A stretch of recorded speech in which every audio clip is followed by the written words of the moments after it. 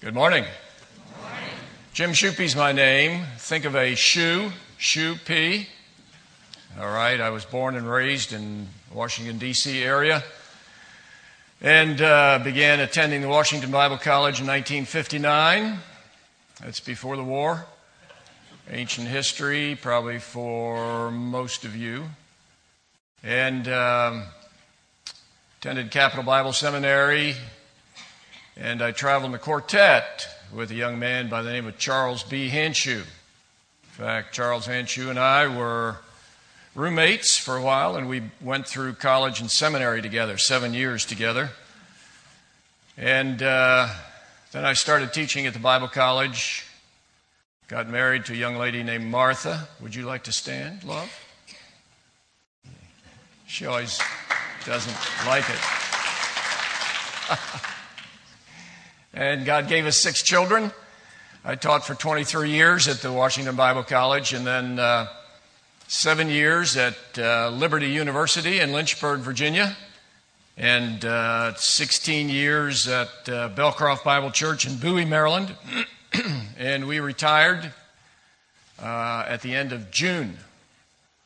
So we have been attending Fellowship Bible Church for July and August. We are 2 months in.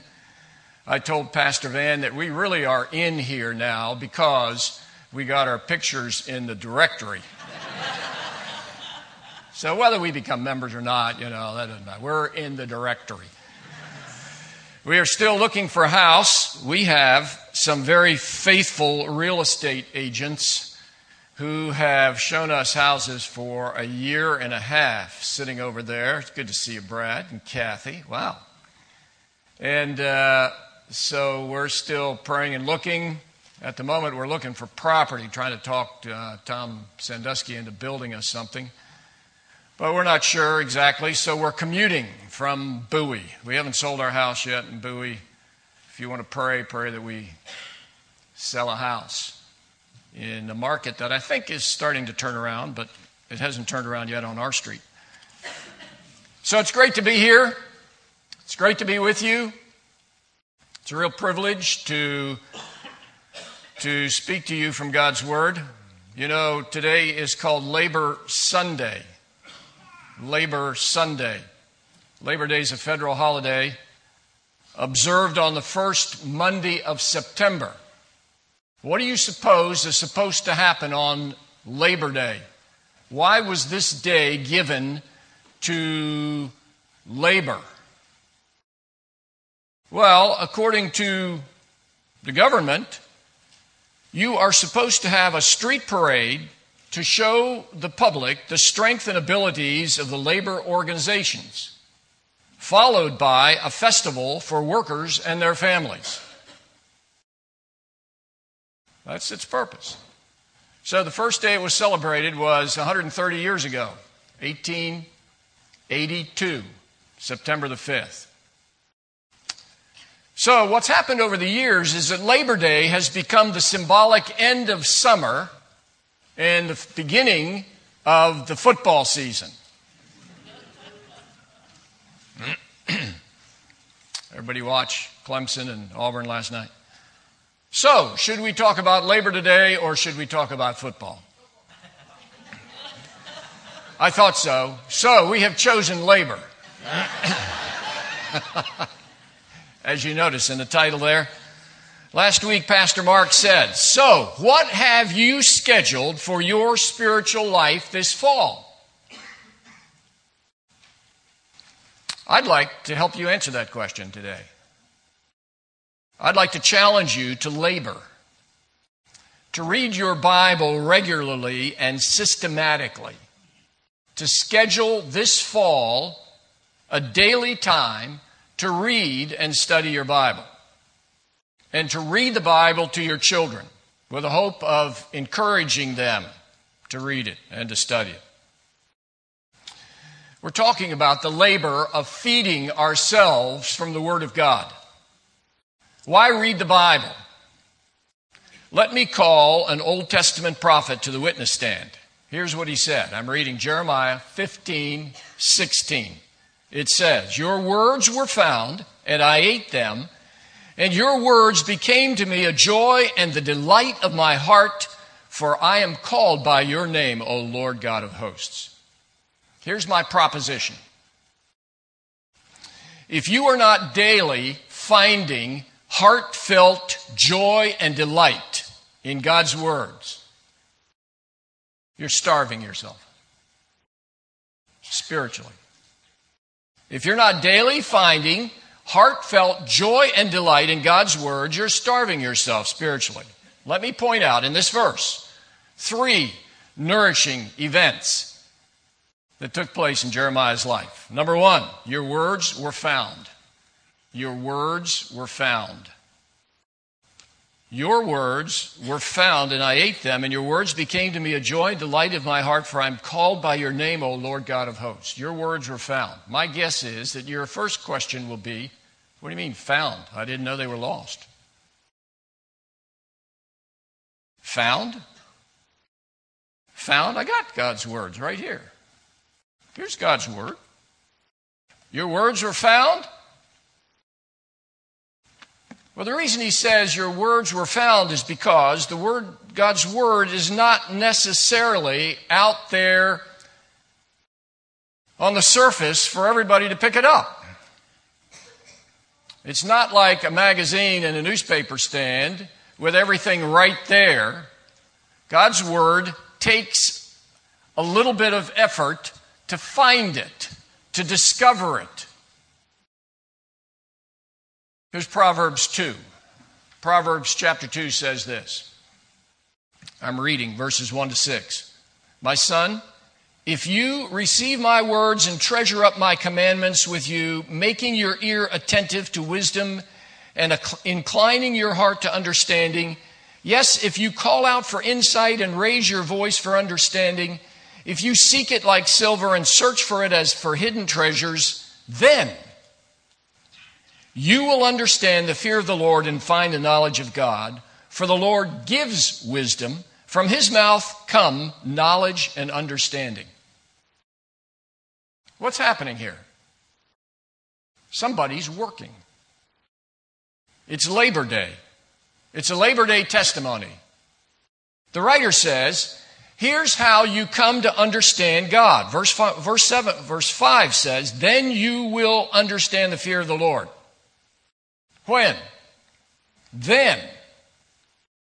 And preceding that, it's a process of receiving my words. He's got 8 descriptors here. Receiving my words, treasuring up my commandments, making your ear attentive to wisdom, inclining your heart to understanding, calling out for insight. That means they're getting a little more serious.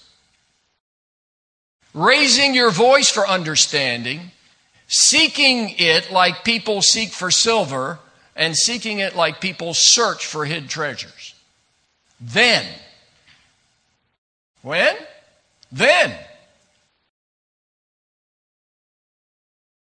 So, when you pick up a book at Barnes & Noble that says, in-depth Bible study in 30 seconds, you know they're trying to sell you something.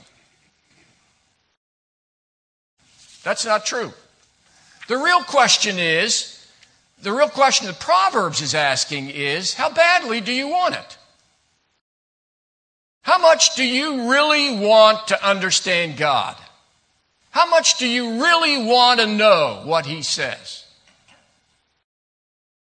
Seriously enough to give up a little TV? Seriously enough to give up a video game? Little computer time? The issue today is not what you know, but what you want. It's not really how cool you are, it's how passionate you are. You know, you affect your relationship with God just by what you want. It's not just by what you do, it's by what you want. Here's James 4:4. James 4:4 says, do you not know that friendship with the world is enmity with God? Therefore, whoever wishes to be a friend of the world makes himself an enemy of God. How do you make yourself an enemy of God? by wishing to be a friend of the world. It's what you want. Do you really want to understand God? Do you really want to understand His Word? I think that finding God's words, your words were found. Finding God's words depends on what you want. You simply have to give up some other things because finding God's words is more important. We live in a day and a generation where people don't find God's words very important. They just aren't important. Jay Leno went through his audience one night on his show, asking what they knew about the Bible.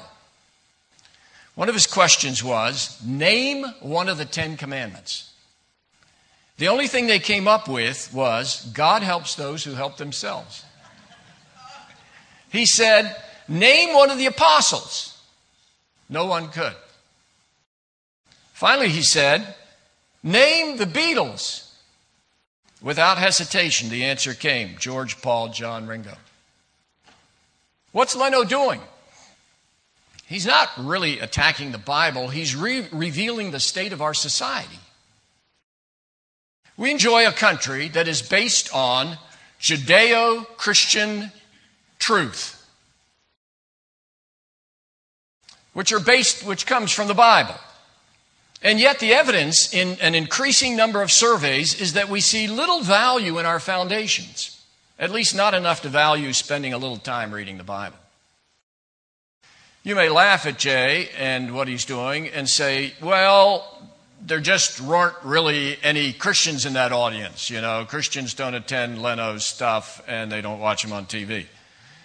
But George Barna conducted a survey of evangelical Christians which showed that in a typical week, 22% of them do not read their Bible at all. Another 30% read it only casually once or twice a week. So we're talking about 50% of Christians who don't have much contact with their Bible. Does that include you? How much time have you spent in God's Word this past week? Barna listed some of the common reasons given for ignoring Bibles. People say regular Bible reading is hard to maintain. Their schedules are busy. Lack of a good reading plan hinders them. Others say Bible study is boring. It's not related, life related. So the tendency instead is to read books that tell us what the Bible says, tell us how to apply it in our lives. As a result, we have a generation of Christians who say they believe the Bible, but don't really spend much time with it and are sort of biblically illiterate. In other words, it's too much labor. Too much like labor. And worse than that, they don't have the incentive to make the Bible a daily study guide in their lives. They don't have the skills to read it, to interpret it, to apply it. And the danger is they pass it on to their kids and their kids and their grandkids. So here's where it starts. It starts by reading God's words with the goal of finding out what they say so you can obey it. Your words were found. I am quite encouraged in 2 months here at FBC that this does not necessarily describe people at this church. You know, one of the reasons you come to a church like this is to find God's Word. You want to hear Pastor Van, talk about words. That's a good sign. I understand there's some teenagers back there. I think that's the teenage section. The second service, I think that's the teenage section. And some of you teenagers who are working on Ephesians for the quiz team, I just think that is absolutely outstanding. I'm teaching a Sunday school class, I think, starting the week after next, if I've got the numbers right, on Ephesians. So I'm concentrating on Ephesians this fall, as well as portions of Isaiah, as well as Matthew. But I would challenge you to set a program of reading God's Word this fall. I'll come back to that in a minute. Let me talk about the second event. First event, your words are found. Second event, I ate them. I ate them. Your words are found, and I ate them. And your word was unto me, became to me. What this suggests is that God's words do not automatically become nourishing. There's a piece of high-quality beef that someone has found, sliced up, prepared, cooked. It's sitting there. How does it become nourishing? You have to eat it. Food has value only when eaten. Now, I understand you can put onions on the bottom of your feet when you have a cold, and they have value, okay? Some lady told me that. But generally, food only has value when it's eaten. And food usually has at least two values. There is taste and there is nourishment. You never know what something tastes like from the description. For example, would you eat something that has theobromine and phenethylamine in it? What if it also was relatively high in fat and sugar? Would you eat such a thing? You know, theobromine and phenethylamine can change your mood. Now, I could say to you, even though it has theobromine in it and so on, it tastes good. But how do you know? Well, here is the item I have in mind.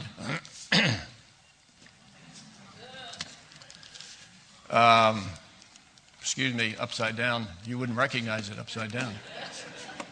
That is Hershey's special dark chocolate. And this is cookies and cream, Hershey's cookies and cream. How many of you have not had Hershey's cookies and cream? All right. How many of you have had Hershey's cookies? Oh, okay. So we've got 40% of this audience. I was going to give you a personal demonstration of what Hershey's cookies and cream tastes like. Now, I actually had in mind that I would break this off and offer it to people in this church, you know? But my wife was against that. She said, you touch it and you hand it to somebody, and these West Virginia people aren't going to receive it. Because, you know, it's not sanitary. So I'm sorry.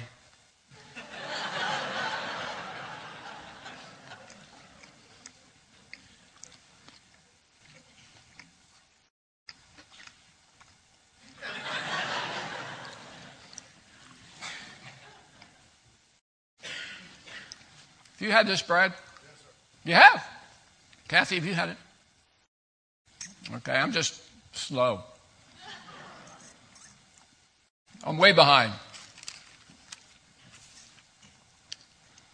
Tastes kind of... I don't taste cookies and cream. I taste something else. You get my point?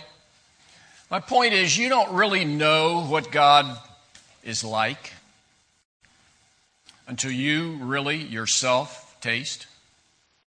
There's a verse in Psalm 34, verse 8 that says, "Oh, taste and see that the Lord is good." The word "oh" there is a call, is a cry. It's the psalmist saying, would you get a taste? Would you just taste and see how good he is? You can have people like me saying, you know, it's good. But you don't know how good it is until you taste it. You know, how good is God? How good is God? Is he the greatest person in the universe? Or is he not? Is he the one that we really could spend our entire lives focusing on and worshiping? Or is he not? Is he not as good as TV? Not as good as a video game? Oh, taste and see that the Lord is good. And how do you taste? Blessed is the man who trusts in him. So food has value only when eaten. Secondly, under that, I want you to notice that eating is chewing. Eating is chewing. Think about the process of eating. We chew, we swallow. We chew, we swallow. Can you eat without chewing? Perhaps we ought to ask somebody without teeth. Can you eat without chewing? It's pretty hard. And yet, chewing and swallowing is a very complex process. We are told that more than 40 pairs of muscles, along with many nerves, work to move the food from the mouth to the stomach. That's a picture of getting God's Word into your life. It's eating and swallowing, reading, thinking, reading, processing, reading, saying, hey, I should pray about that. It's that process of reading, studying, thinking. Joshua 1:8 says this, "This book of the law shall not depart from your mouth, but you shall meditate in it day and night, that you may observe to do according to all that is written in it, for then you will make your way prosperous, and then you will have good success." Notice it says, "This book of the law shall not depart from your mouth." From your mouth. Keep it in your mouth. Sounds like eating to me. That means probably talk it out loud, say it to others. That means probably talk it to yourself, say it to yourself. That means probably memorize it, go over it, keep it in your mouth. Then it says meditate on it day and night. And in this process of chewing and swallowing God's Word, you will enjoy success. You will be prosperous. It comes from processing God's Word. So I find that we have to eat to eat. We have to eat to eat. If eating is a complicated process of chewing and swallowing using 40 pairs of muscles, you got to maintain that. You got to keep eating in order to know how to eat.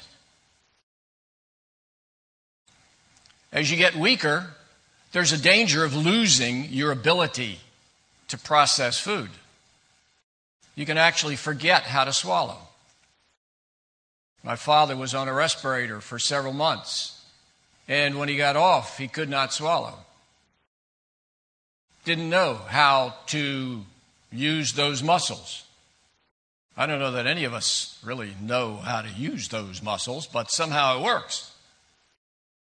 But to keep that ability, you have to keep eating.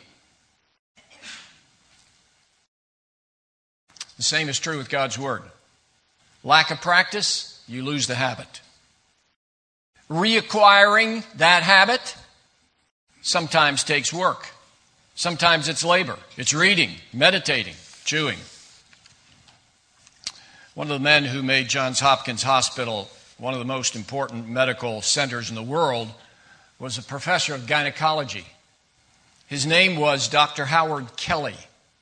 Howard Kelly. Howard Kelly was also a Bible reader and a Bible student. And he said this. This was his method. I'm quoting. "I rise regularly at 6 in the morning and after dressing give all the time until our 8 o'clock breakfast to the study of the Word. I find time for brief studies throughout the day, and again in the evening, I make it a general rule to touch nothing but the Bible after the evening meal." So he's reading and studying his Bible when he gets up until 8, and then he's doing it after the evening meal until he goes to bed. So it sounds like he's not really doing much else, right? Well, not only was Kelly world renowned as a professor, but he found time somehow to write 20 volumes on medical subjects and 500 scientific articles. And he basically spent his day reading God's Word, processing God's Word. I think that's what God wants to do with every single one of us. He wants to bless us and make us prosperous as we focus on His words. We live in an absolutely amazing time.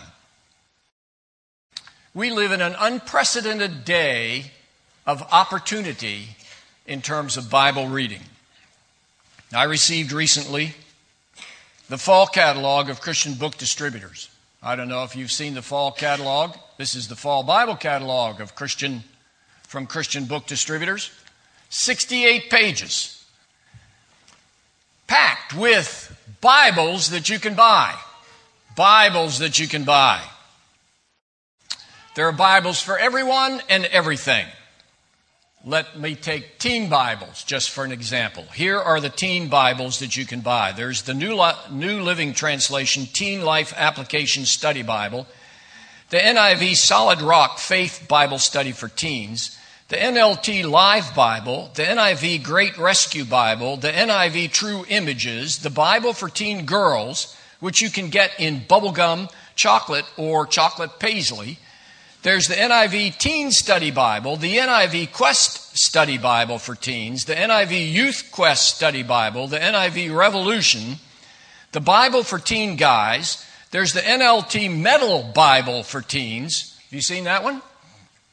It's advertised as stylish, rugged, and metal enclosed with magnetic closure. There's the NKJV Extreme Teen Study Bible, the NCV Revolve Devotional Bible, The Way, the NLT, skip that, the Message Remax 2.0, the Story of God NIV Student Edition, the CEV Youth Bible, the Global Edition, the NCSB I Stand 1 Minute Bible for Students, 1 Minute Bible for Students, the NIV Our Heritage and Faith Bible for African American Teens, the NIV Revolution Bible, the NIV Thin Line Bible for Teens, there's the NKJV Impact Student Leadership Bible, the NKJV Take Action Bible, Teen Edition, the NRSV Guidebook Student Bible. Get the picture? And that's the teen section. That's 4 pages out of 68. You want to talk about adult study Bibles? They're 11 pages. Then there are gift and award Bibles, 3 pages. Pew Bibles, 3 pages. Economy Bibles, Outreach Bibles, 1-year Bibles, Contemporary Translations, 7 pages. Then we have charismatic Bibles, amplified Bibles, audio Bibles, electronic Bibles, compact Bibles, giant print Bibles, 5 pages. They're larger print. Specialty Bibles, parallel Bibles. The last 2 pages, there are more Bibles that don't have pictures. There's the KJV Sportsman's Bible in British tan, the Reese Chronological Bible, the Waterproof Bible with a blue wave cover, the New Woman's Devotional Bible, the Pink Bible, the Recovery Devotional Bible, the Serendipity Bible, the True Identity Bible for women in violet and melon, the Women of Faith Study Bible. I didn't find one study Bible for women without faith. The Women Thou Art Loose J.D. Jakes Bible. At no time in the history of the universe has anybody been so blessed with such an enormous amount and possibility of Bibles. Never in any language has there been such a spectacular array of Bibles. And yet, with all this incredible proliferation of translations and studies and varieties of helps, there is the danger that in reality, we have been hurt. Why?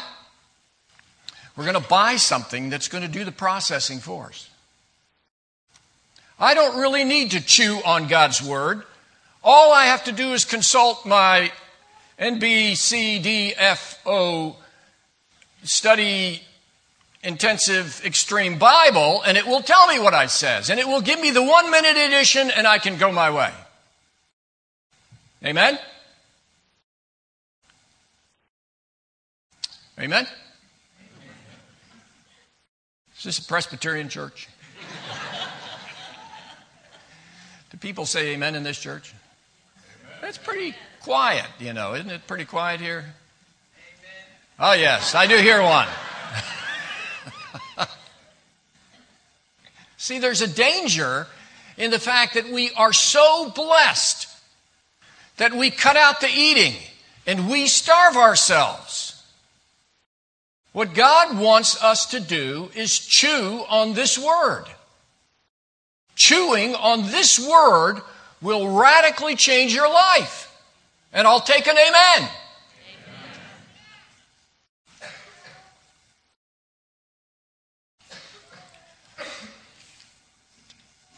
So the point I'm making is that one of the most important things we can do this Labor Day is to schedule this fall to spend time with God and His Word.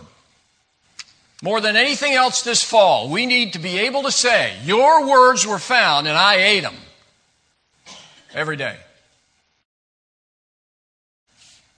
I'm very proud of my wife's brother. He retired a year ago. He's spending his time memorizing God's Word. He's memorizing the book of Hebrews. He's in chapter 9. He takes one verse a day, writes it out on the 3x5 card, goes for his run, memorizes it. It's great. Quickly, third event. Not only your words were found, I ate them, but thirdly, your words made me happy. Your words made me happy. Your words were found, I ate them. Your word became to me a joy and delight of my heart. The word happy is not really a very good word.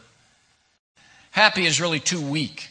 Jeremiah is talking here about joy and delight. When something delights you, that's sort of top of the scale happy.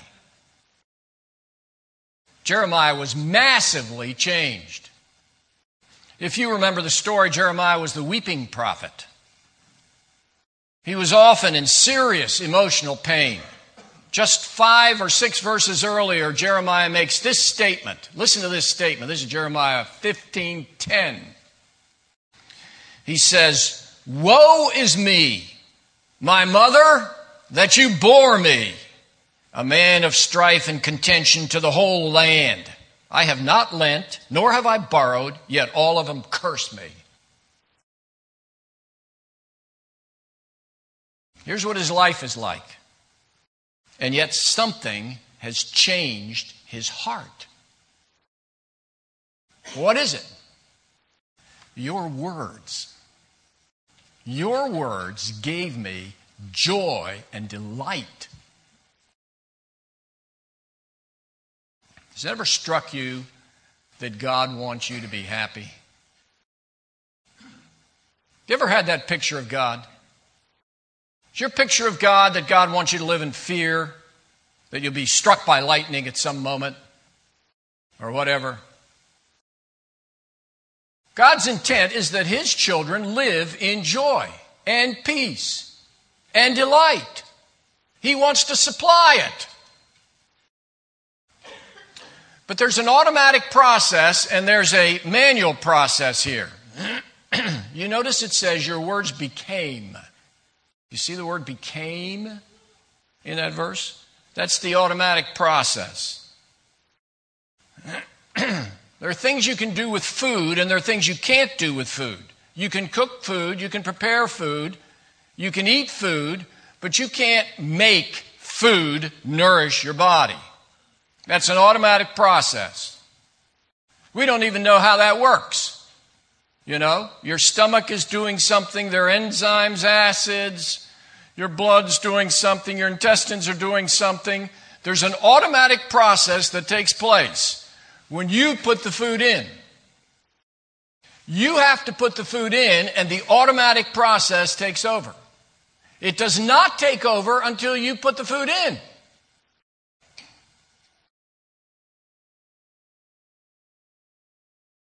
Maybe it'll start, if we don't eat, then maybe the automatic process starts eating us. Whatever the fat cells are or so on. But the process only takes place when we eat. We eat and something happens that Jeremiah said brought joy and delight into my heart. You'll notice also that the automatic process doesn't improve what you put in. It takes what you put in and it processes it. It processes it as best it can, but it doesn't improve it. So if all you're eating is junk food, the automatic process processes junk food. If all you're eating is drugs, it's all it processes. So if you're living in anger and bitterness and your mind is focused on anger and bitterness, your heart is going to process anger and bitterness and develop anger and bitterness. You can do this with your kids. You know, you tell your kids how many times you've been wronged and all the people against you and how evil this person is and so on, and you can develop bitter kids. I have a friend who's in process of doing that right now with his kids, and it makes me angry. It's unbelievable. But that's the process. There's an automatic process that takes place. But it starts when you eat. You chew, you swallow, and it works. And then you'll find that the delight comes because of the person you meet. The delight comes because of the person you meet. Why does eating bring delight to his heart? Because when you eat these words, you meet their writer.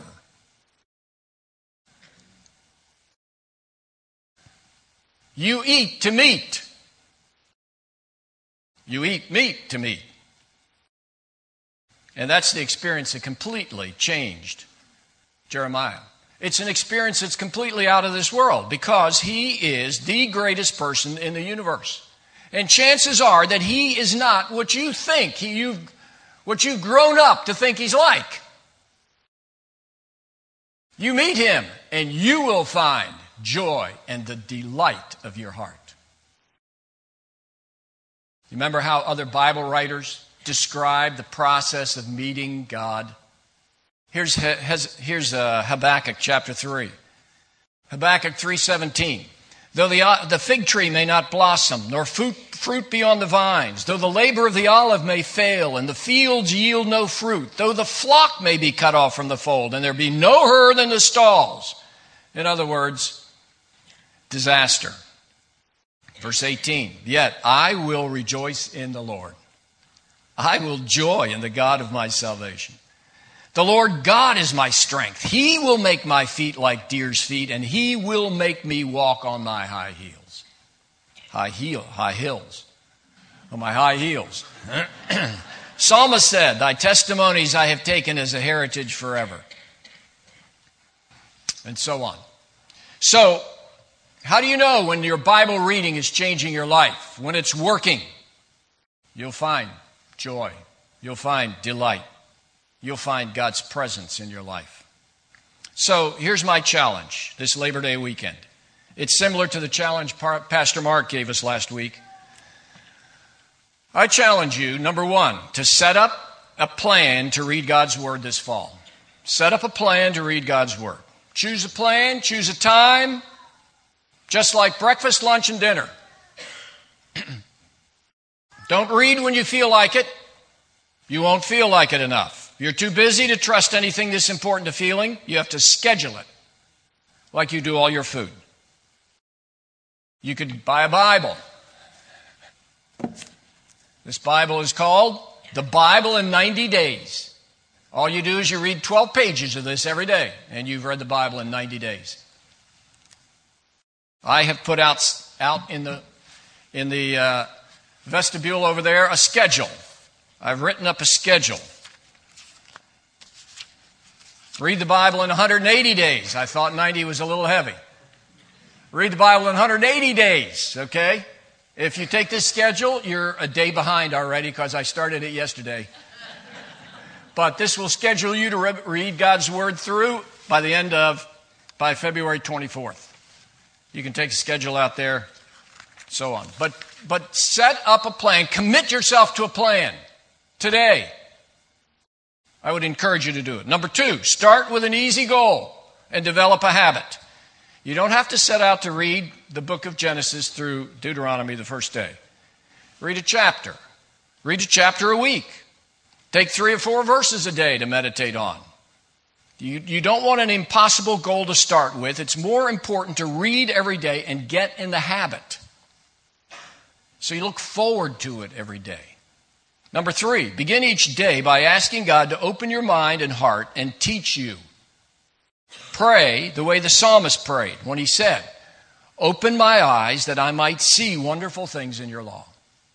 You open my eyes. You meet me as I read your words. God will answer that prayer. God will answer that prayer if you pray it. Number 4, read to your children.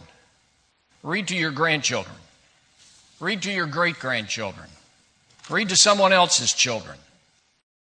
Even a verse a day, even 15 minutes a day, reading is life-changing for kids. I closed with this poem. Strickland Gilliland said, "You may have tangible wealth untold, caskets of jewels and coffers of gold. Richer than I you will never be. I had a mother who read to me."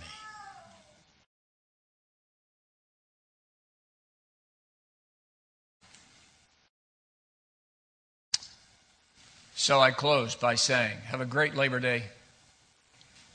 And may you, in your labor this fall, find, chew the Word of God and enjoy His words. Let's pray. Father, thank you for the truth of this precious Word and the privilege of having this book in our hands. I just pray that you will develop in this congregation a group of people who will systematically pursue you in your word. Would you give us discipline? Would you give us commitment? And would you meet us this fall? Thank you in Jesus' name. Amen.